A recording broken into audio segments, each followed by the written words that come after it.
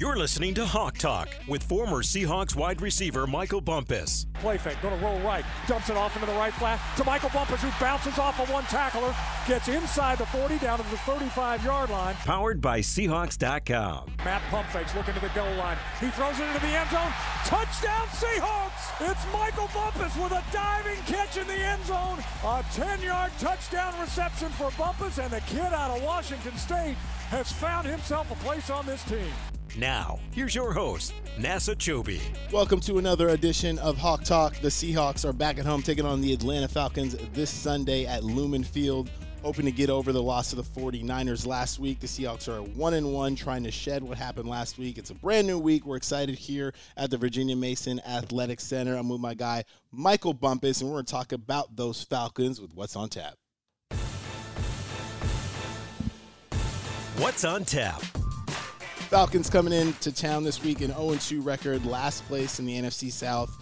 But these Falcons have played some pretty good football. It's been kind of a weird season for them. Yes, they are 0-2, but they have lost both of their games by a combined of 5 points. They blew a 16-point fourth-quarter lead to the Saints in Week 1. Last week, they were getting blown out by the Rams 28-3. Made a crazy comeback down there at SoFi Stadium, but unfortunately fell short for them. Bump, it was pretty wild to see from that standpoint. I saw 28-3. Yeah. And I was hoping, I was like, hey, man, maybe they're about to get their redemption right here. You know what I'm saying?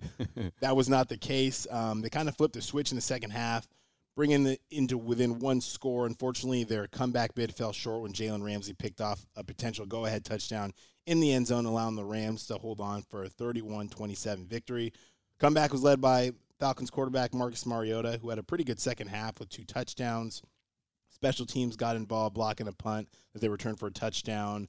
And then they also converted on a 2-point conversion to make it a one-score game. Now, Bump, it's a different kind of Falcons team right now, right? So they turned the table. Matt Ryan is no longer there. Marcus Mariota is in town. So what do you see from them against the Falcons? I saw a resilient team. I saw a team that is going to fight, is going to stay in the fight, right? You talk about them being down 28-3. A lot of teams would have melded in and say, all right, we're done. End up losing 31-27. Mariota throws a pick. Ramsey reminds you that he is him, apparently, after making that pick. And then you talked about the special teams, man. This is a team that has some young talent, right? You talk about Mariota, the veteran. All right, he's the quarterback back there, but you still got Drake London, a young receiver out of the Pac-12.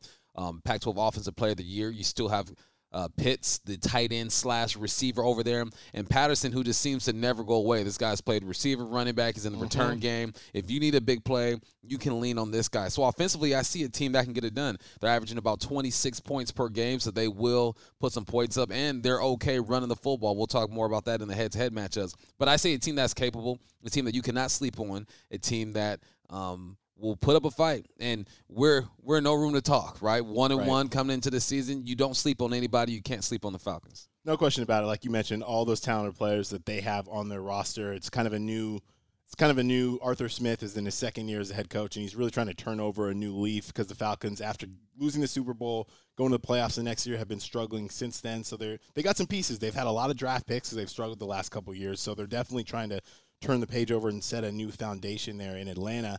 When we look at the head-to-head comparison, this is probably the last week where we're still kind of waiting and seeing. We're going to look at the numbers, but moving forward, those numbers are going to mean a lot more. But when you look at it, last week was tough for the Seahawks, obviously, offensively. When you don't score a touchdown, that's going to drop you in a lot of the rankings.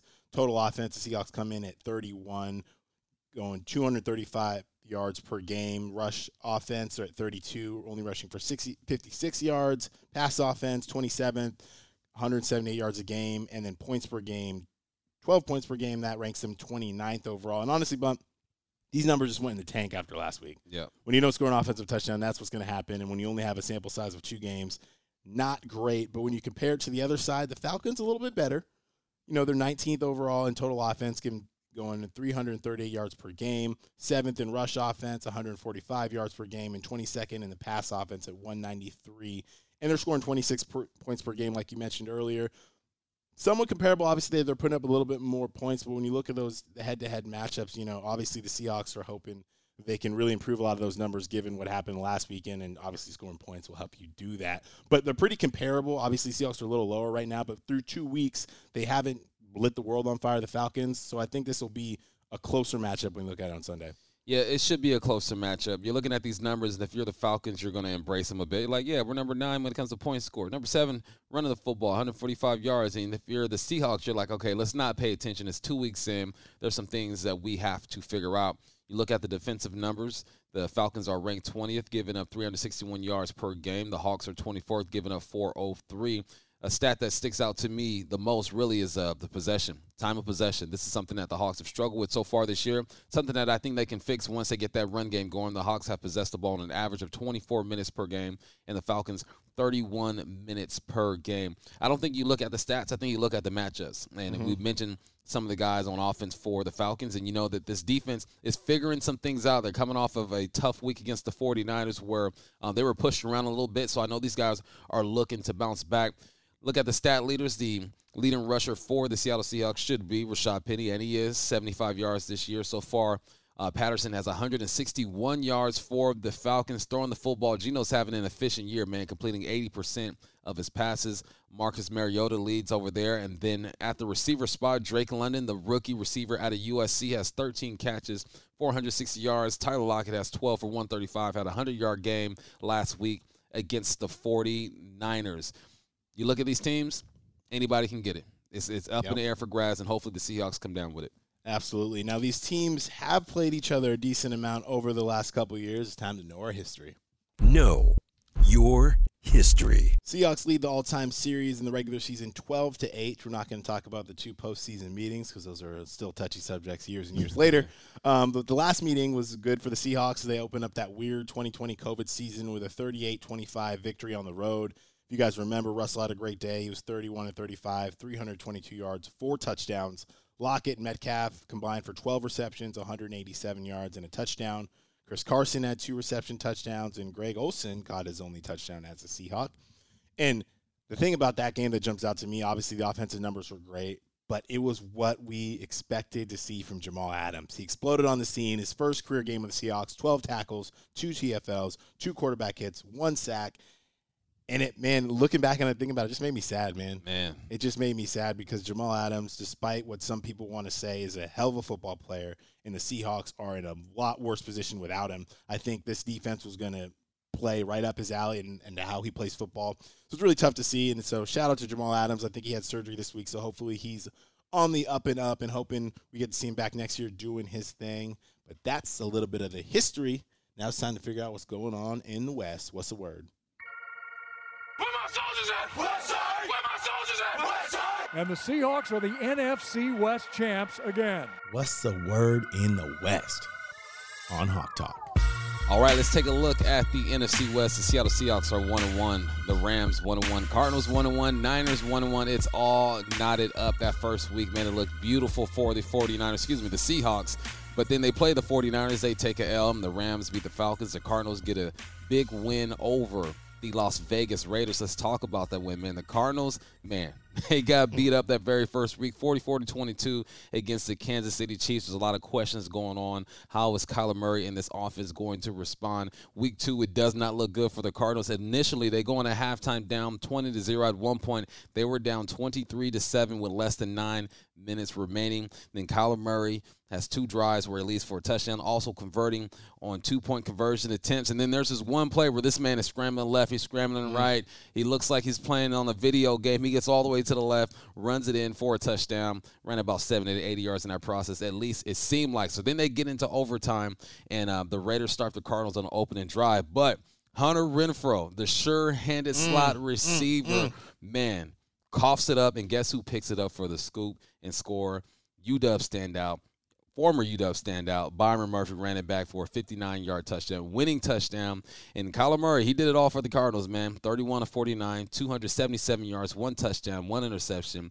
Had 28-yard rushing on 5 carries and a touchdown. Zach Ertz led all Cardinals receivers with 8 receptions for 75 yards. This was an emotional win for these guys. The Cardinals knew they needed this. You see the celebration of Kyler Murray after the game. I didn't realize his fro was that big. He pops the helmet off. He runs to the end zone. Apparently, he thinks he gets smacked by a Raiders fan. If you look at the film, I think the man was trying to slap him on his shoulder pads, ends up smacking Kyler Murray in the face. Nonetheless, an emotional win for these guys, and they held Devontae Adams, right? Only had 2 receptions on 7 targets for 12 yards and 1 touchdown. Good for the Cardinals. Yeah, on the Raiders side, you look at that and you say, that can never happen again. Nah. Not only are we paying this man too much money, he's one of the best receivers in the National Football League. That can never happen again. He can never have just 2 receptions on 7 targets. But you mentioned it, the Cardinals, man, they needed that win. And you could tell, you're right, the emotion on the sideline, everyone running down, chasing Murphy. It was huge for them because they were getting smacked again. And if that game ended the way it was going, there's a lot of doubt. Now you're 0-2 and 2 blowout losses. So things definitely turned out well at the end for the Cardinals and head coach Cliff Kingsbury, because if you talk about another fourth quarter collapse, that would have been devastating for them. And Kyler, the end of that game shows you what he can be. Just the elusive, the running, the scrambling, just the playmaking ability. That's what he can do. So we'll obviously get our chance to see them later in the year. Unfortunately for us, we're watching that. We're doing our post-game show. We're hoping, okay, well, we lost, but the Cardinals are somebody got to sure take lose, at least right? the Cardinals. And the Falcons were coming back. We thought things were going to come up Seahawks again. It unfortunately did not. So we'll see. The division's all knotted up 1-1. So it's time now for the Seahawks to get back on that winning track. So we'll turn it back to the Falcons. Time to man up. Hey, who man's is this? Who man's is this? Man up now, man up, man up, brother. Man up, brother. Man up on Hawk Talk. All right. Taking a look at the quarterbacks like we always do every week. This time we're looking at Marcus Mariota taking on the Seahawks defense. Marcus Mariota from the Pacific Northwest. If you're around, you're familiar, you know that he had a lot of success winning the Heisman Trophy at Oregon, and he's once again a starter in the National Football League. He was drafted 2nd overall in 2015 to the Titans. He was a starter from 2015 all the way up until Week 7 of the 2019 season, where he was replaced by Ryan Tannehill at the time. I didn't think that was going to come of anything, and then obviously Tannehill catches fire. They go all the way to the AFC Championship game, eventually losing to the Chiefs. But that was the last time we really saw Marcus Mariota. And what we know about him, he's a quiet guy. He kind of is a good teammate, doesn't say a lot. After that, played 2 years in Vegas behind Derek Carr. And then with Matt Ryan leaving for Indy, Marcus Mariota is finally getting his shot again to be a starter and trying to get back to where he was in 2016, which is really the best year of his career. We threw for 3,426 yards, 26 touchdowns, only 9 interceptions. This year, he's 37 of 59 for 411 yards, 2 touchdowns, 2 interceptions, 18 carries, 88 yards, and 1 touchdown. And what I see from Marcus is he's still an athlete. Even though he's getting a little bit up there in age, he can still run. I know that one play where he falls down on 4th down, gets up, spins around, completes the ball to the flat to the tight end, gets the first down against the Rams. So he's definitely a guy that can still hurt you offensively. He is also a guy that will occasionally turn the ball over. He's fumbled in the past. He's had 2 interceptions on the year. But he's definitely not someone you can take lightly. He's, in terms of a game plan perspective, I wouldn't say it's the same as what the Seahawks had going in against Trey Lance last week, because Marcus Mariota can do a lot better things with his arm. But honestly, I think he's a guy that can really help them as this transition, right? Because they draft Desmond Ridder. And everyone's kind of thinking Desmond Ridder is going to be the guy. I think Mariota is a perfect guy to help this transition. And if he keeps playing well, maybe he starts for longer. What have you seen from Marcus? I see a guy who can run an offense, a guy who's a leader and who can extend some plays. You mentioned that play on 4th down where he falls down, gets up, flick of the wrist, boom, gets that first down. This is the perfect guy you need to kind of mentor a guy like Desmond Ridder. You don't want to throw him into the fire. I think the NFL these days, they're so obsessed with finding the next phenom and throwing him in the fire right now that you can ruin a guy. So I like the move by acquiring Marcus Mariota. I think he's good enough to keep you competitive and not bad enough to where you just have to blow the whole thing up, right? There's talent around him. He doesn't have to win games for you. So we'll see what he does. Hope he doesn't ball out this week, though. Next matchup, Geno Smith versus the Falcons defense. Here's the thing about Geno. All right.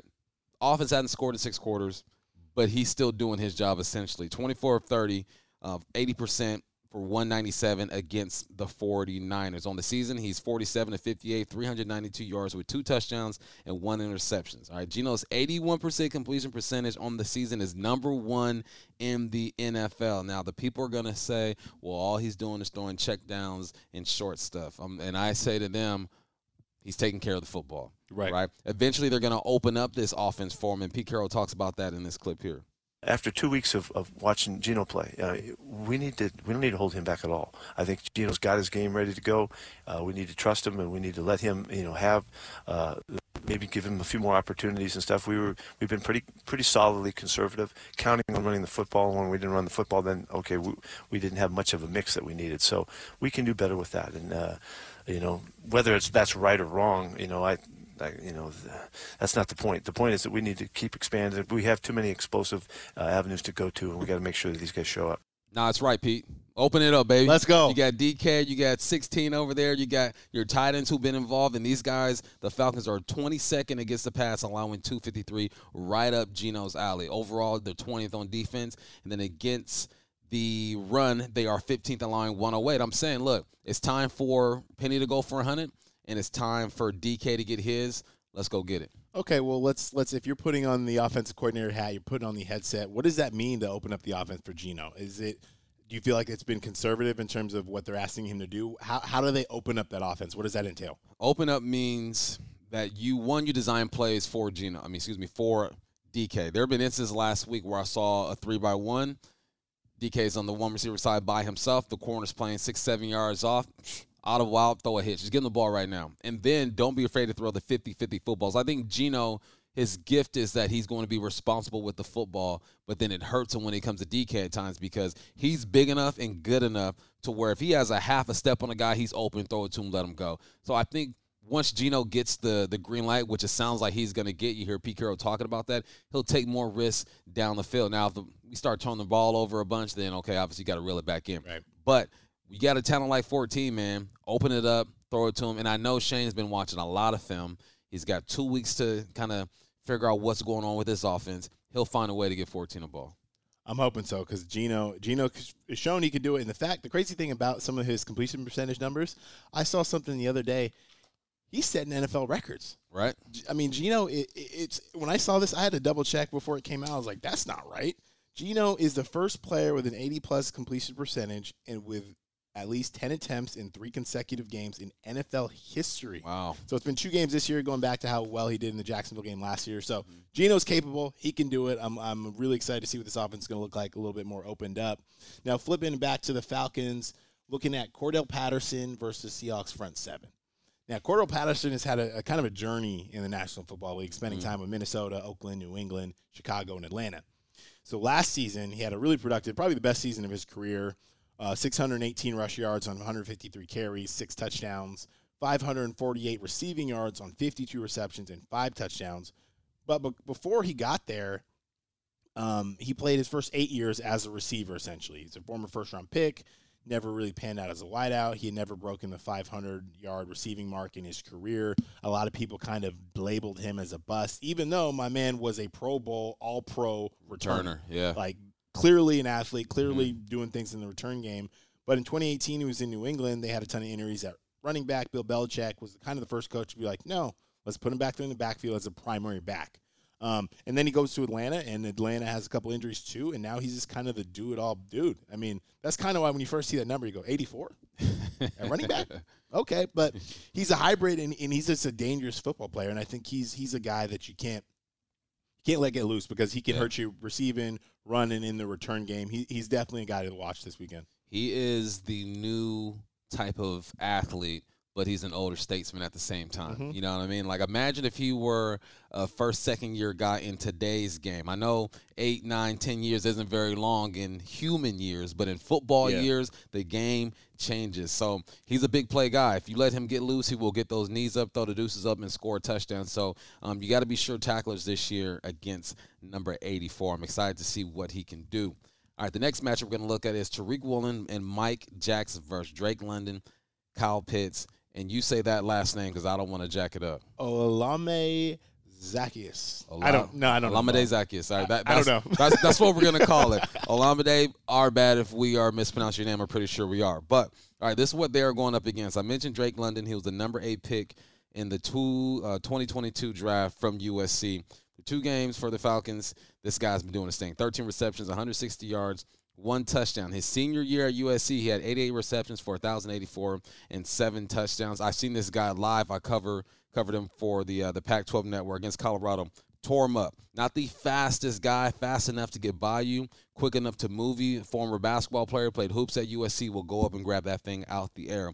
Kyle Pitts had a good rookie season. Only 1 touchdown, but he still went for over 1,000 yards on 68 receptions so far this year. He has 4 receptions for 38 yards. This guy causes matchup issues because he's labeled as a tight end. If you just look at him, I think you would guess that he is a receiver, but they will line him up tight. They will split him outside, always looking for the matchups there. All right, now, Olamide, sorry again if we're saying your name wrong. All right, he's emerged as another threat with Russell moving on. In 2021, he had 31 receptions for 406 yards, 3 touchdowns so far this year, 6 receptions for 70 and a touchdown. They got 3 receivers who can get it done, Nas. Yep. And we have some youth. Even though Mike Jackson, this is 4th year in the league, first real time being a starter. Other side, you got Tariq Woolen, first time in the league. Tariq has struggled a bit when it comes to penalties, but he's also won a full game where there were no receptions on him. So these guys are growing, and they're going to have to grow pretty fast against these dudes. Yeah, no question about it. I think it's like the youth versus youth a little bit there, between Pitts and London, and then Tariq and Michael Jackson. Very impressed with what I've seen from the Falcons, and if they can get their quarterback situation figured out, they've had a lot of draft picks. They've had a lot of early guys. Kyle Pitts, I think, was 4th overall. London was top 10. You know what I mean? So they have guys some youth in there that can really play. So the young guys on our side are going to have their hands full. Mentioned Tariq Woolen. He's been targeted 7 times, allowed 3 receptions for 38 yards. Passer rating allowed only 58.9. And Michael Jackson's just a playmaker, man. That's what he does. He is a magnet for the football. Missed the right place at the right time. 2 critical fumble recoveries, and he returns a blocked field goal for a touchdown against the 49ers. Also got 10 tackles and 1 pass defended. So this will be a fun matchup. And I think this is a matchup, too, where I want to see if our guys can take the ball away. Right. You know, that's always a maturation process. Obviously, Tariq has played not that much football, and he's so ahead of where he should be, you'd think. But I want to see what they can do trying to take away the football. If Marcus Mariota is going to put it up there, give London and Pitts a chance, it'll be a chance for our guys to make some plays. Now, flipping it back to our side, DK Metcalf and Tyler Lockett versus A.J. Terrell and Casey Hayward. DK Metcalf's a superstar, bump. He's a superstar in the National Football League. It's well documented. His paycheck says he's a superstar. You look at him, he says he's a superstar. You see him play, he's a superstar. I mean, that just is what it is. But so far this year, he's only got 11 receptions for 71 yards, no touchdowns. You know, it also hurt when you take away 50 yards on that play last week. And, you know, Lockett stepped up his production with a big game last week. On the season, he's got 12 receptions, 135 yards. Now, teams are doubling DK Metcalf. So if from a layman's perspective, explain to the listeners, teams are doing what they can to take DK away, doubling him, having a safety over the top. If that's the case, you know, why aren't we seeing more explosive plays from other guys? Good question. I think last week was the first week we saw an explosive play. Tyler Lockett had a 27-yard reception, another one for like 15 to 16. But what they're doing is they're staying in that 2 high look, those 2 safeties. So when you say double them, that means that safety over DK is cheating over, right? He has a corner over him, and that safety is kind of bracketing him over on that same side of that corner. But that defense takes away the big plays, or is supposed to take away the big play. So what do? You force defenses to bring another guy in the box. How do you do that? You run the football well. When you don't possess the football, you're only running on average 48 plays per game. You're not forcing anything with that defense. So I think you got to get Rashad Penny involved. Only had, 14 carries the last couple games. You got to get Ken Walker. Ken Walker had an 8-yard run that got me excited, Nas. That forward-back look down the goal line, goes one way, makes a guy miss, get up the sideline. Like, you see the potential in Ken Walker and Rashad Penny. That's how you get DK Metcalf open. You have to be able to run the football effectively. You see if they can do that this week. I'm hoping so, because we know it's there. We know with Geno's completion percentage, we know that he's going to take care of the football. You know, you have 2 guys on the outside. You mix in Noah Fant, Will Dissly. You look at the first couple drives against Denver. They showed they can do it. Yep. They showed they can have explosive plays, getting Will Dissly open. Geno can scramble and do things. So it's definitely there. I'm really hoping we get to see that this week. And on the secondary side from the Falcons, they also got some good players. A.J. Terrell was a first-round pick in 2020, and he had a good sophomore season last year, 81 tackles, 3 interceptions, 16 passes defended, and a sack. On the other side, you got the veteran Casey Hayward. He's in his 11th season with the Falcons, 2-time former Pro Bowler, 25 career interceptions with 111 passes defended. But let's test him, baby. Let's get after him. Let's do it. Let's put the pressure on him, go over the top. Old man Casey Hayward. Come on, 11th season. Go after him. You old man. Go get him. All right, man. Let's go figure out how to get this win. Path to victory. at the 45, waits for the snap. Michael Dixon puts it down. That kick is away, and that kick is good! The Seahawks win! It's good! It's a path to victory on Hawk Talk. You want to win this game? You got to stay on the field on offense. Yes, sir. The Seahawks need to run more. You mentioned a second ago, than 49 or 47 plays. You're hoping they're going to be around the 70 mark here in the NFL, and a lot goes into that. Third downs, it goes into getting, being in third and short and manageable and stuff like that. So if you stay on the field more than that, that's a key to victory for me. Right off top. Stay on the field, and how do you do that? You get the running game going. We talked about it a bit ago. Rashad Penny and Ken Walker need to get going, man. This is going into the season. Pete Carroll said this is what he wants to do. He goes, look, we signed Rashad Penny to a one-year deal. He wants to prove it to the organization, to himself, that he can stay healthy and get it going. You go and get, in my opinion, the best running back in the draft out of Michigan State. The guy's first carry from Michigan State goes to the house, right? You have to build this offense around the box. So the running backs and the tight ends, if you can get those guys going, the defense has to respect it and pinch in that box, and then everything else opens up. And you control the clock. You control the pace of the fight when you can run the rock. Absolutely, man. And on the other side, they need to tackle. I think it's been one of those things where there's been more missed tackles than Clint Hurd or Pete Carroll, anyone would like, and players included. I think you just need to wrap up. You need to tackle. They need to be physical. I think they were really physical. They were the aggressors against Denver.